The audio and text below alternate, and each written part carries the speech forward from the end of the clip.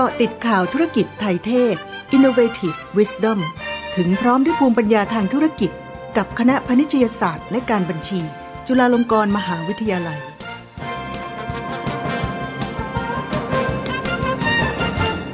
สวัสดีครับสวัสดีครับท่านผู้ฟังทุกท่านนะครับวันนี้ก็มาพบกับรองศาสตราจารย์ดร.คณิตแสงโชตินะครับสวัสดีครับแล้วก็ผู้ช่วยศาสตราจารย์ดร.รุ่งเกียรติรัตนบานชื่นครับในรายการอะไรนะครับ Innovative Wisdom ครับครับผมซึ่งรายการของเรานะครับก็จะนำความรู้ด้านการเงินนะครับใหม่ๆนะครับมาให้ทุกท่านเนี่ยได้เห็นภาพและได้ทำความเข้าใจกันนะครับในวันนี้นะครับเราก็นำเรื่องใหม่สดๆร้อนๆเลยนะครับซึ่งเพิ่งได้มีการประกาศจากทางธนาคารแห่งประเทศไทยนะครับในช่วงประมาณสัปดาห์ที่ผ่านมานี้วันที่ 18-19 นะครับของเดือนกันยายนนี้นะครับทางธนาคารแห่งประเทศไทยเนี่ยได้จัดงาน FinTech Fair นะครับแล้วก็ได้มีการเปิดเผยออกมาเลยนะครับว่าธนาคารแห่งประเทศไทยเนี่ยมีแนวคิดที่จะทำสินเชื่อประเภทใหม่ขึ้นมาสนับสนุนให้มีสินเชื่อประเภทนี้มากขึ้นนะครับซึ่งอาจารย์ลูกเกียรติบอกชื่อเลยครับคืออะไร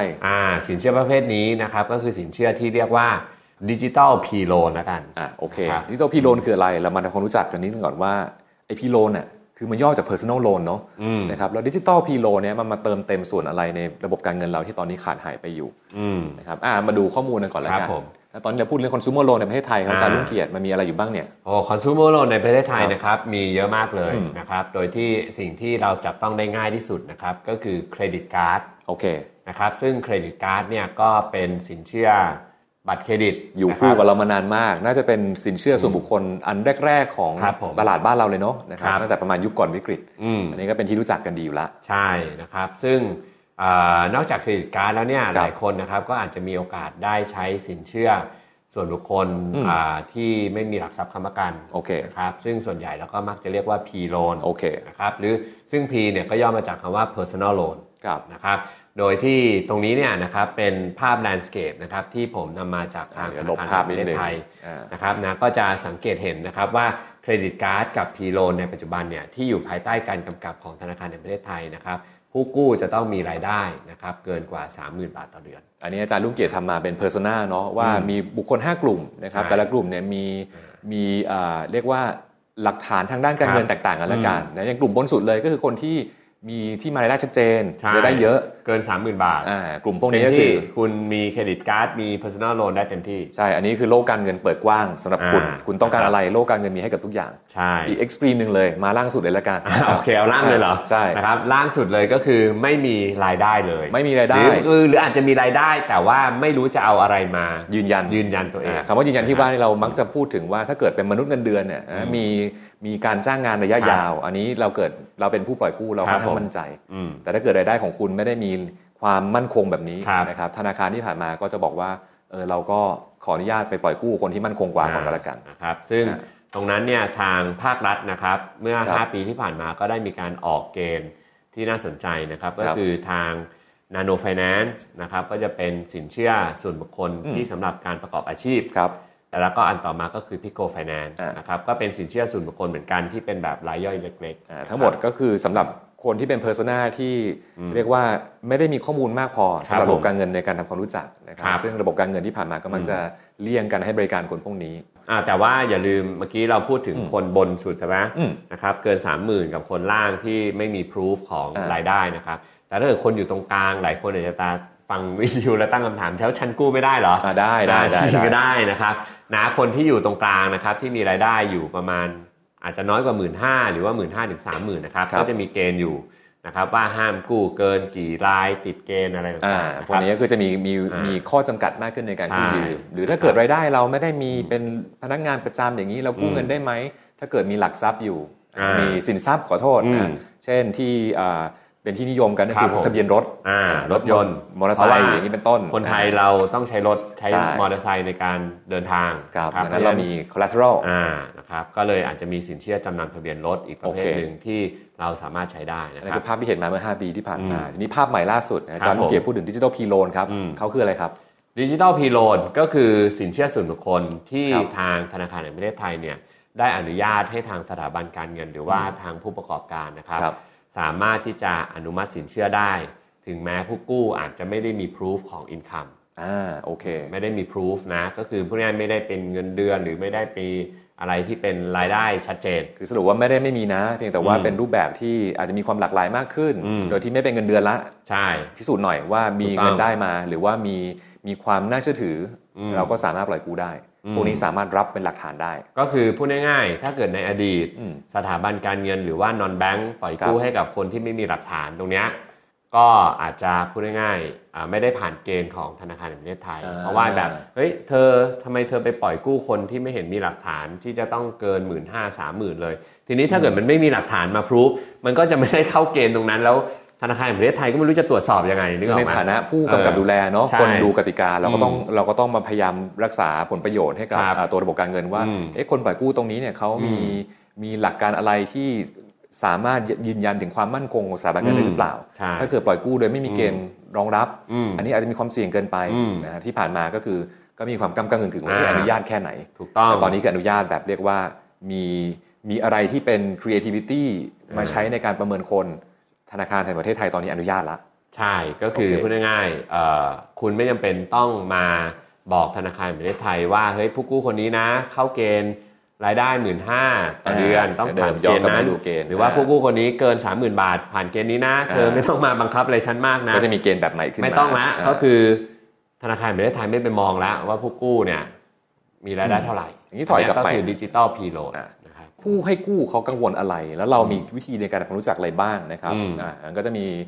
อิชชูอยู่เรื่องในเรื่องเศรษฐศาสตร์นะเนาะว่าเราต้องการปล่อยกู้เนี่ยนะครับเราก็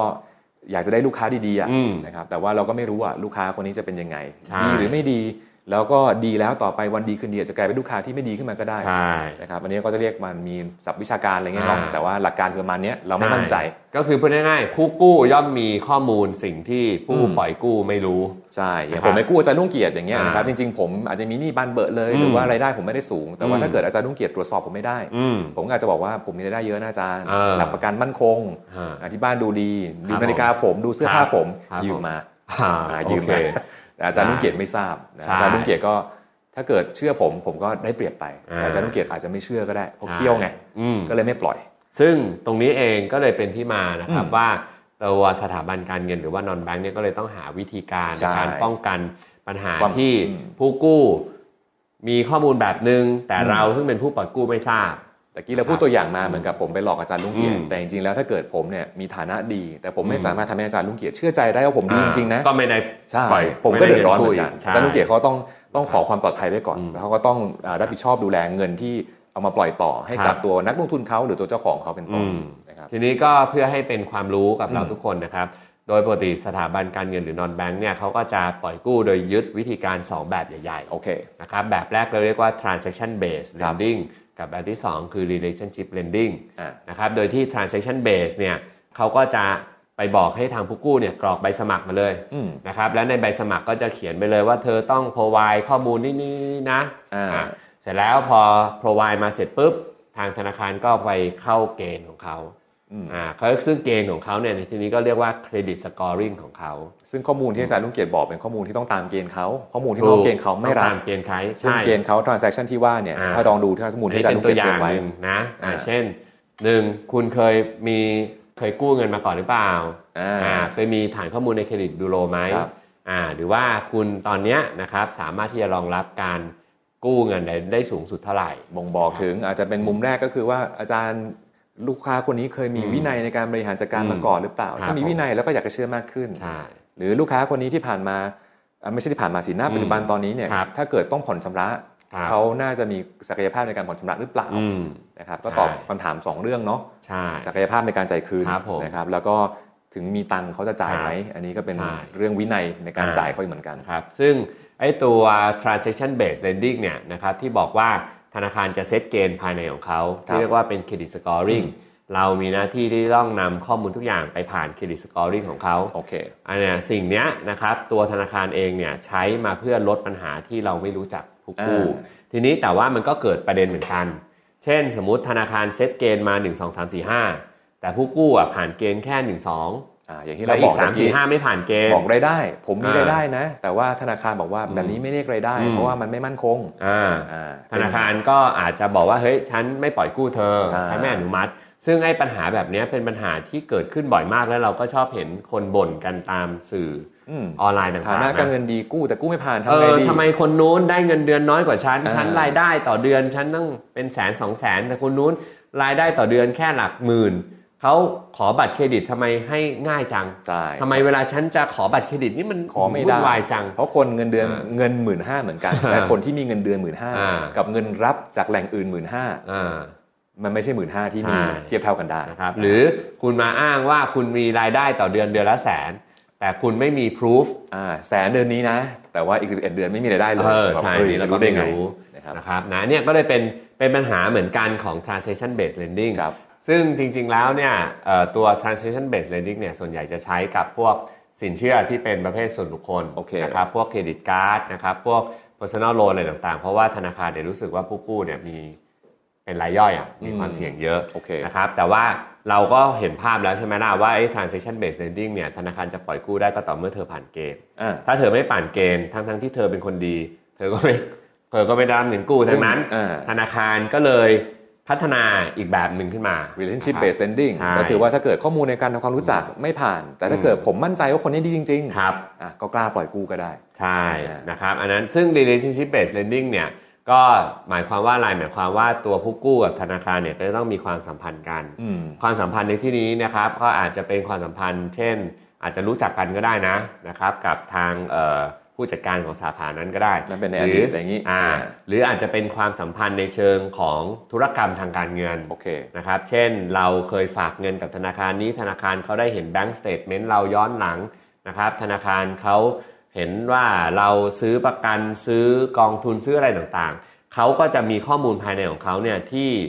สามารถมาวิเคราะห์เราได้ง่ายๆเห็นความสัมพันธ์อะไรต่างๆไอ้ตรงนี้คือความหมายของคำว่า relationship based lending เพราะฉะนั้นบางครั้งถึงแม้คุณอาจจะไม่ได้มีproofของรายได้แต่คุณเคยทำธุรกรรมอะไรกับเขามาเยอะๆเขาก็อาจจะปล่อยกู้คุณได้นะฮะซึ่งเอาเป็นว่าจริงๆธนาคารใช้ข้อมูลหมดเนอะแต่ว่า transaction based lending เนี่ยมันเหมือนถูกกำหนดไปแล้วว่าข้อมูลประเภทนี้เท่านั้นที่ธนาคารจะใช้ในการประเมินคุณส่วน relationship based lending ก็คือใช้ข้อมูลเหมือนกันแหละแต่เป็นข้อมูลที่อยู่นอกกรอบที่กำหนดเอาไว้แต่ว่าธนาคารก็สามารถมั่นใจจากข้อมูลชุดนี้ได้เหมือนกันว่าคุณน่าจะเป็นลูกหนี้ที่ดีพอแต่ทีเนี้ยปัญหามันอยู่ตรงที่ว่าในปัจจุบันเนี่ยมันก็ยังมีคนบางกลุ่มที่ยังไม่สามารถเข้าถึงเงินกู้ได้ทีนี้เราลองจินตนาการถ้าเกิดคนกลุ่มนั้นคือคนที่มีรายได้น้อยหรือคนที่ไม่ได้มีรายได้เป็นหลักแหล่งนะครับเขาก็จะไม่สามารถผ่าน transaction based lending ได้ง่ายอันที่สองก็คือถ้าเกิดเขามีรายได้น้อยหรือว่าเขาพูดง่ายๆอยู่ในพื้นที่ห่างไกล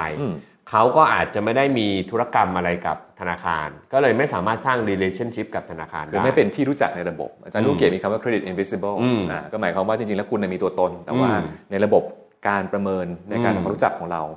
คุณไม่ปรากฏในระบบเราดังนั้นธนาคารก็มักจะเลือกว่างั้นเราขออนุญาตยังไม่เริ่มความสัมพันธ์กันละกันจนกว่าเราจะมั่นใจคุณมากกว่านี้ใช่เพราะฉะนั้นมันก็เลยเป็นที่มาของปัญหาว่าไอ้รูปแบบของการปล่อยกู้แบบนี้ยังไม่สามารถทำให้ครอบคลุม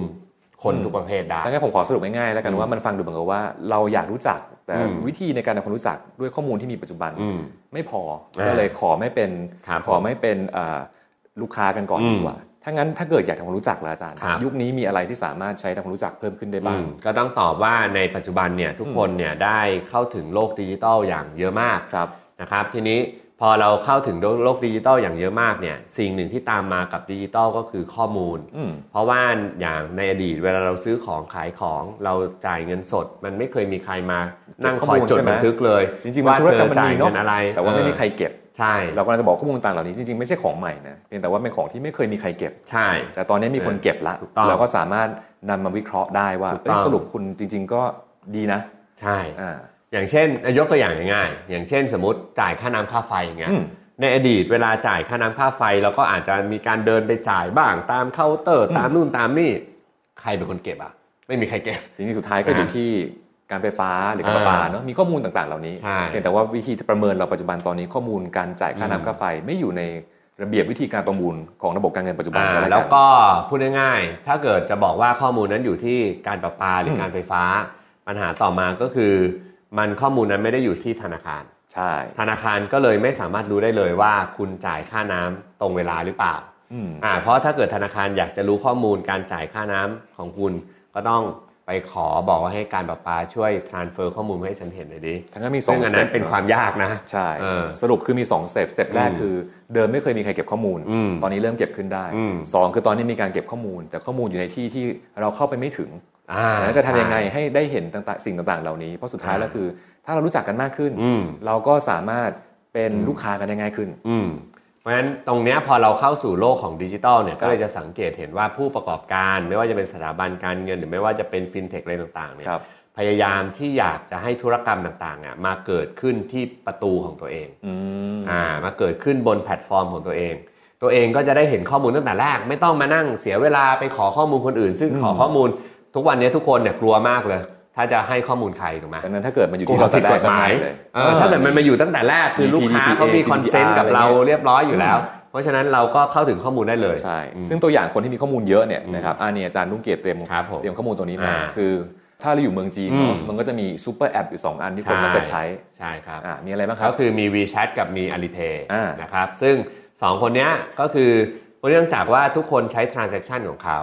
ซึ่งไม่ได้มีแค่เรื่องการจ่ายตังค์อย่างเดียวนะแบบใน Alipay ซื้อของช้อปปิ้งอะไรอย่างงี้มีหมดเลยมีแม้กระทั่งจ่ายค่ารถบัสรถไฟฟ้าเติมเงินทุกอย่างหรือ WeChat อาจจะยิ่งกว่านี้อีกเพราะว่าคือแชทก็อยู่ในนั้นซื้อของออนไลน์ก็อยู่ในนั้นลองจินตนาการนะว่าบางครั้งเราแชทกันอยู่ใน LINE หรืออยู่ในอะไรบางอย่างเราไม่รู้นะว่าไอ้ข้อมูลพวกนี้เขาสามารถเก็บเป็นฐานข้อมูลเซิร์ชได้ไหมซึ่งตรงนี้เนี่ยคือกำลังจะบอกว่าข้อมูลต่างๆเนี่ยมันไม่ใช่เก็บแบบอัตโนมัติเพราะมันเป็นดิจิตอลอย่างเดียวมันยังถูกเก็บอยู่ที่คนให้บริการแพลตฟอร์มนั้นเลยแล้วเขาเห็นหมดเลยพอเราเห็นนู่นเห็นนั่นเห็นนี้ก็เลยแบบอ๋อจริงๆคุณเป็นคนแบบนี้จะให้เชื่อถือก็เชื่อถือได้เนาะต้องนะครับอย่างเช่นในตัวอย่างนี้จะสังเกตเห็นมี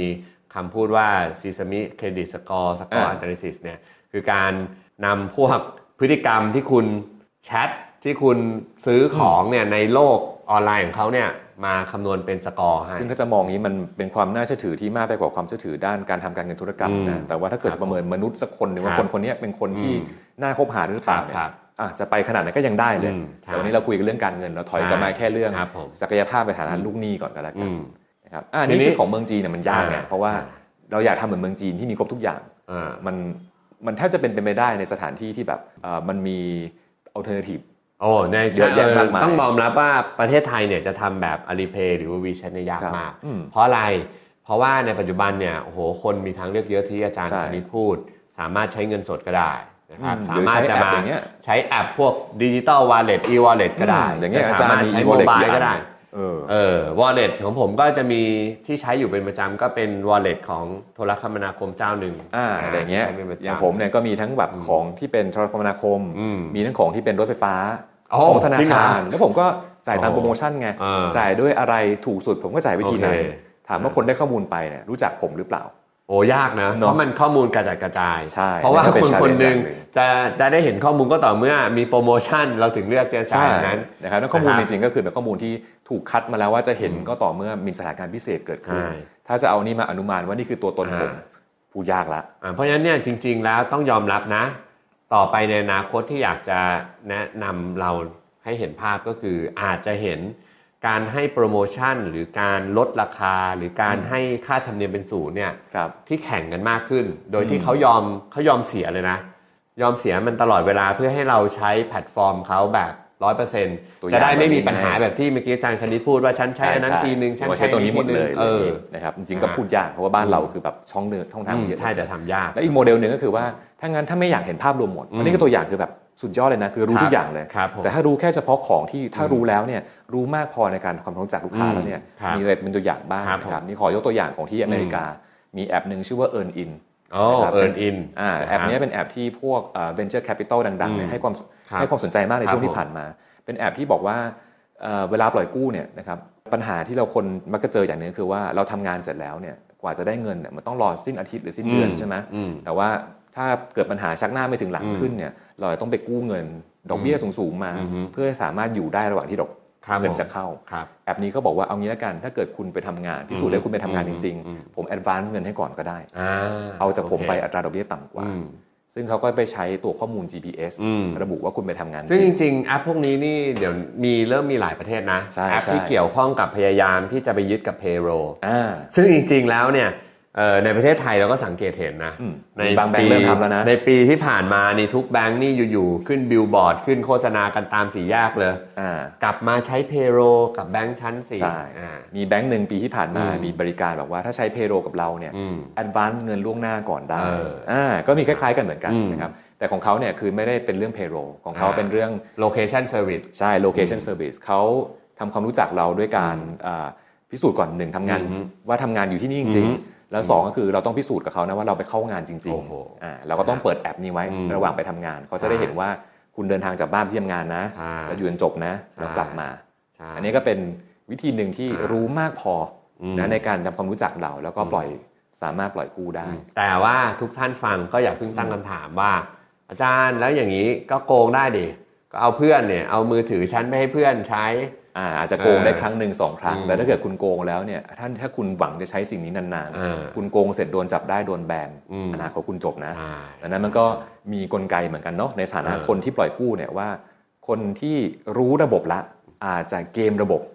แล้วเราจะทำยังไงล่ะให้เขาเกมระบบไม่ได้ซึ่งการโดนแบนนี่น่ากลัวนะบางคนอาจจะคิดว่าเฮ้ยเดี๋ยวฉันก็โดนเจ้านี้แบนอย่างเดียวคุณอย่าคิดง่ายๆเราส่งข้อมูลกันเพราะว่าเวลาพวกนี้เขาทำเขาก็ทุกคนได้ประโยชน์เหมือนกันเพราะมันคืออีโคซิสเต็มที่ว่าทุกคนก็อยากจะรู้ว่าใครมีพฤติกรรมที่เป็นฟรอดเพราะฉะนั้นเนี่ยเวลาพฤติกรรมฟรอดเนี่ยเขายินดีแชร์กันอยู่แล้วนะฮะครับก็กลับมาใกล้ตัวนิดนึงแล้วกันในอย่างบ้านเราเนี่ยนะครับวงในเขาก็ไปร่วมมือกับ Food Story ทำ POS แล้วก็มีแบงค์หนึ่งเขาไปร่วมลงทุนด้วยนะครับถามอาจารย์นิดนึงกันแบงค์อยากจะได้ข้อมูล POS ไปทำไมเขาก็ต้องอยากจะรู้นะครับว่าในวันนี้มีลูกค้าซื้อกี่บาทแล้วมียอดบินเท่าไหร่มีค่าเฉลี่ยซื้อกี่โมงอะไรต่างๆคือเวลาเขาเห็นข้อมูลตรงนี้เขาเห็นเป็นลาย time stamp เลยปกติเวลาเราไปยื่นขอเงินกู้ธนาคารอย่างเงี้ยเราต้องเตรียมงบการเงินไปใช่ไหมอันนี้คือไม่ต้องเตรียมอะไรด้วยซ้ำใช่ไหมสามารถส่งข้อมูลให้ได้ว่าผมขายของแบบนี้รู้ละอะไรขายดีขายไม่ดีร้านนี้กำไรหรือเปล่านะครับธนาคารก็สามารถทำความรู้จักได้ง่ายปล่อยกู้ได้ง่ายขึ้นซึ่งตัวอย่างประมาณอย่างเงี้ยจริงๆตอนนี้ก็เริ่มมีการปล่อยกู้นี้เห็นได้ชัดแล้วนะครับอย่างตัว Grab เองเนี่ยก็มีเป็นขาที่ทำการเงินของเขาทางสิงคโปร์เนี่ยเริ่มมีทำเรียบร้อยแล้วเพราะว่าถ้าเกิดเป็นร้านค้าผ่านเขาเนี่ยเขาเห็นยอดขายเห็นยอดสั่งซื้อหมดปิดบัญชีได้รายวันดังนั้นอยากจะกู้เงินเย็นนี้เลยยืมระยะสั้นสามารถทำได้หมดที่สำคัญคือไม่ต้องทำอะไรไม่ต้องส่งเอกสารเลยทั้งสิ้นตอนเริ่มต้นอาจารย์ลุงเกียรติบอกว่าเพอร์โซน่าของเราเนี่ยเวลาแบ่งเกณฑ์มาพวกนี้นะครับแบ่งจากรายได้แบ่งจากหลักทรัพย์พวกนี้ทั้งหมดจริงๆก็คือมันเป็นข้อมูลที่ต้อง verify ต้องมีการส่งเอกสารต้องมีการตรวจสอบว่าเป็นยังไงถ้าเกิดเรามีข้อมูลพวกนี้หมดแต่แรกอยู่แล้วลูกค้าไม่ต้องส่งเอกสารก็ได้สามารถจัดการเริ่มกู้ยืมได้ทันทีนะครับอันนี้ก็เป็นซึ่งอันนี้ก็น่ากลัวเหมือนกันนะเพราะว่า Grab นี่ก็มีคือพูดง่ายๆมีลูกค้าหลายระดับตั้งแต่ระดับคนที่มี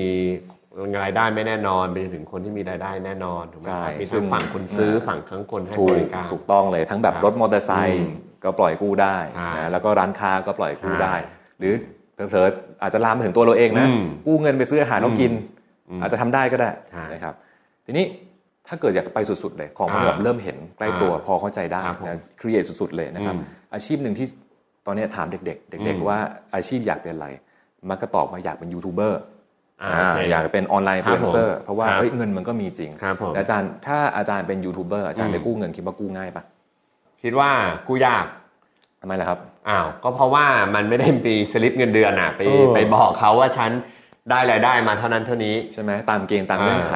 ในโลกปัจจุบันที่เราพบในตอนนี้คือว่าพวกนี้จะหลุดเกณฑ์หมดเลยนะครับแต่ถ้าเกิดเรามาคิดใหม่ทำใหม่ว่าถ้าเกิดต้องทำความรู้จักเขาว่าคนนี้มีศักยภาพในฐานลูกค้าหรือเปล่าอาจารย์อยากจะเอาอะไรเป็นตัวกรองดีก็ subscribe ไหมถ้าเกิดเป็น YouTube ก็เหมือนกับจำนวน subscribe เดี๋ยวนี้นี่ผมเห็นหลายเจ้าเหลือเกินขอให้ subscribe ฉันหน่อยนะครับไม่รู้ว่าคำว่า subscribe นี่มันเกี่ยวข้องอะไรกับเงินที่คุณจะได้หรือเปล่าเนี่ยนั่นสิแต่มันอาจจะเป็น proxy อย่างหนึ่งนะเป็นสัญญาณอย่างหนึ่งที่บ่งบอกเลยว่าคนนี้น่าจะมีศักยภาพสูงนี่เลยครับประมาณเดือน6ที่ผ่านมามีบริษัทในอเมริกาออกบัตรเครดิตมาสำหรับ social media influencer โอเคนะอันนี้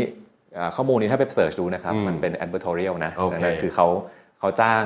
ตัวสื่อเขียนเหมือนกันแต่ว่าเขาก็ออกมาแล้วล่ะเขาบอกเขาพบมาว่าพวกโซเชียลมีเดียอินฟลูเอนเซอร์เนี่ยจริงๆมีเงินเยอะมากแบบมีเงินในบัญชีเนี่ยเป็นหลายล้านบาทเลยแต่ว่าพวกนี้ถ้าอยากจะไปขอยากยากมากเขา identify มาละเลยบอกว่างั้นเดี๋ยวเอาพวกยอดไลค์ยอด subscribe นี่แหละใช่เลย เป็นสัญญาณเป็น proxy ในการทำความรู้จักว่าคนนี้มีศักยภาพดีหรือเปล่าแล้วครับงั้นข้อสรุปครับอาจารย์ในอนาคตเรื่องการปล่อยกู้ในเมืองไทยคิดว่าภาพจะเป็นยังไงบ้างภาพก็คือเนื่องจากว่าเรากำลังไปสู่ดิจิทัลอีโคโนมีนะครับซึ่งทุกๆ transaction เราเกิดขึ้นบนโลกดิจิทัลและโลกดิจิทัลก็จะเป็นโลกที่บันทึกทุกๆ transaction แบบอัตโนมัติไปในตัวเพราะฉะนั้นเนี่ยการอนุมัติสินเชื่อก็เลยคงหนีไม่พ้นที่จะต้องใช้ข้อมูลอะไรใหม่ๆนะครับที่อยู่บนโลกดิจิทัลมากขึ้นแล้วก็แต่ว่านั่นไม่ใช่หมายความว่าข้อมูลด้านของรายได้เนี่ยไม่มีความสำคัญนะครับเพราะเพียงแต่ว่าเราอาจจะผู้ให้บริการทางด้านสินเชื่อเนี่ยอาจจะไปพยายามลิงก์ว่ารายได้สูงรายได้ต่ำมันสามารถประเมินจาก proxy หรือไอ้ตัว variable อะไรบางตัวแทนได้ไหมโอเคครับมี proxy ต่างๆเหล่านั้นเนี่ยก็ที่เรายกตัวอย่างตะกี้น้องเช่นพวกความขยันในการขับรถหรือว่าตัวยอดขายของร้านมันก็ location มันก็เชื่อมโยงเกี่ยวกับเรื่องความสามารถในการจ่ายจริงๆนะครับแต่ challenge ก็คือว่าถ้าเกิดเราเป็นผู้บริโภคเราเป็นผู้กู้เรารู้แล้วว่าเขาจับตาดูอันนี้อยู่เฮ้ยเราสามารถตกแต่งตัวเองให้ดูดีได้ไหมได้ก็เป็นไปได้แต่ก็ต้องยอมรับเหมือนกันนะครับว่าทางผู้ให้บริการเขาก็ตระหนักถึงเรื่องนี้ดีเหมือนกันนะครับผมก็เลยคิดว่าทางผู้บริการก็อาจจะนำมาสู่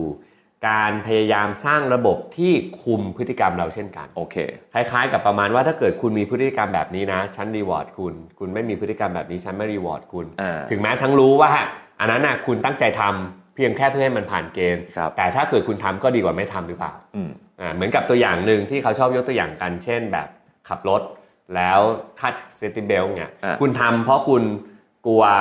โดนตำรวจจับแต่ทำแล้วดีกว่าไม่ทำไหมถูกเพราะฉะนั้นก็เหมือนการบางครั้งคุณอาจจะเจอนะครับเจอบาง provider ที่บอกว่าคุณต้องทำแบบนี้นะคุณถึงได้อนุมัติมีข้อเงื่อนไขห้ามตรงนี้ปรับพฤติกรรมนั่นคือ challenge แรกที่ว่าเราทำตัวให้ดูดีเกินหลอกเขาจะมี concern ไหมมีแต่เขาก็รู้ว่าจัดการยังไงในระบบต้องคิดเรื่องนี้แน่นอนเป็นที่2ครับปล่อยกู้ไปละก่อนหน้านี้เราขอรับประกันขอได้เพราะว่านั่นคือแหล่งที่มาของความมั่นใจของเราตอนนี้ทำความรู้จักเขาด้วยวิธีอื่นละเกิดเป็นหนี้เสียขึ้นมาเป็นดิจิตอลอย่างเงี้ยเราอยู่ไกลกันมากไม่เคยเจอหน้ากันมาก่อนผมจะไปทวงหนี้ยังไงดีอันนี้นี่ยากมากเลยเป็น challenge ใหม่นะครับที่ทางผู้ประกอบการเนี่ยจะต้องคิดเพราะว่าต่อไปในอนาคตคือเจอกันแค่ในโลกดิจิตอลแล้วก็สมัครกันแค่ในโลกดิจิตอลแต่เพียงแต่ว่าก็ต้องยอมรับเขาก็ต้องคิดเงื่อนไขเหมือนกันว่าเนื่องจากผู้ประกอบการที่จะให้สินเชื่อเนี่ยเป็นเจ้าของแพลตฟอร์มอะไรบางอย่างเช่นกันดังนั้นหากคุณผิดนัดชำระหนี้ก็อาจจะตัดสิทธิ์คุณในการเข้าถึงแพลตฟอร์มหรือเพราะว่าบางครั้งอย่างเช่นสมมติการจ่ายเงินอย่างเงี้ยมันเป็นการจ่ายเงินผ่านแพลตฟอร์มบางครั้งท่านก็ลิฟต์เงินผ่านแพลตฟอร์มได้เหมือนกันโอเคก็คือว่ามีวิธีเอาเงินคืนได้ด้วยระบบดิจิตอลใหม่ๆนั่นเองใช่โอเคครับงั้นก็อันนี้ถือเป็นจุดเริ่มต้นแล้วกันเนาะของเราที่จะเริ่มก้าวเข้ามาสู่ด้านนี้ต่อไปก็คงมีภาพและนั่นเองก็เลยเป็นที่มานะครับว่าทางธนาคารแห่งประเทศไทยก็เลยนำดิจิทัลพีโลนมานำเสนอกับเราทุกคนนะครับแต่ว่าแน่นอนเนื่องจากว่ามันเพิ่งออกใหม่นะครับทุกวันนี้ทุกคนก็คงถามว่าเฮ้ยแล้วดิจิทัลพีโลนฉันกู้ได้สูงสุดเท่าไหร่ก็คือ 20,000 บาทนะครับ 20,000 บาทไม่ใช่ว่ากู้ได้ปริมาณมหาศาลนะครับที่บอกว่ากลัวว่าเอาเงินคืนได้ไหมก็เขากันมาแล้ว 20,000 บาทเกิดปัญหาอะไรขึ้นก็เดี๋ยวในอนาคตก็ไม่ต้องเป็นลูกค้าก็ได้ตัวเราเองก็ยังมีความincentive ก็ลองดูนะครับคิดว่าต่อไปในอนาคตเกณฑ์นี้ก็อาจจะเปลี่ยนแปลงไปใช่ความเสี่ยงมีเยอะความไม่รู้มีเยอะนะครับแต่ลองทำแล้วเรียนรู้ดีกว่ากลัวแล้วไม่ทำอะไรเลยใช่สำหรับวันนี้ต้องขอจบแต่เพียงเท่านี้นะครับสวัสดีครับสวัสดีครับเกาะติดข่าวธุรกิจไทยเทศ Innovative Wisdom ถึงพร้อมด้วยภูมิปัญญาทางธุรกิจกับคณะพาณิชยศาสตร์และการบัญชีจุฬาลงกรณ์มหาวิทยาลัย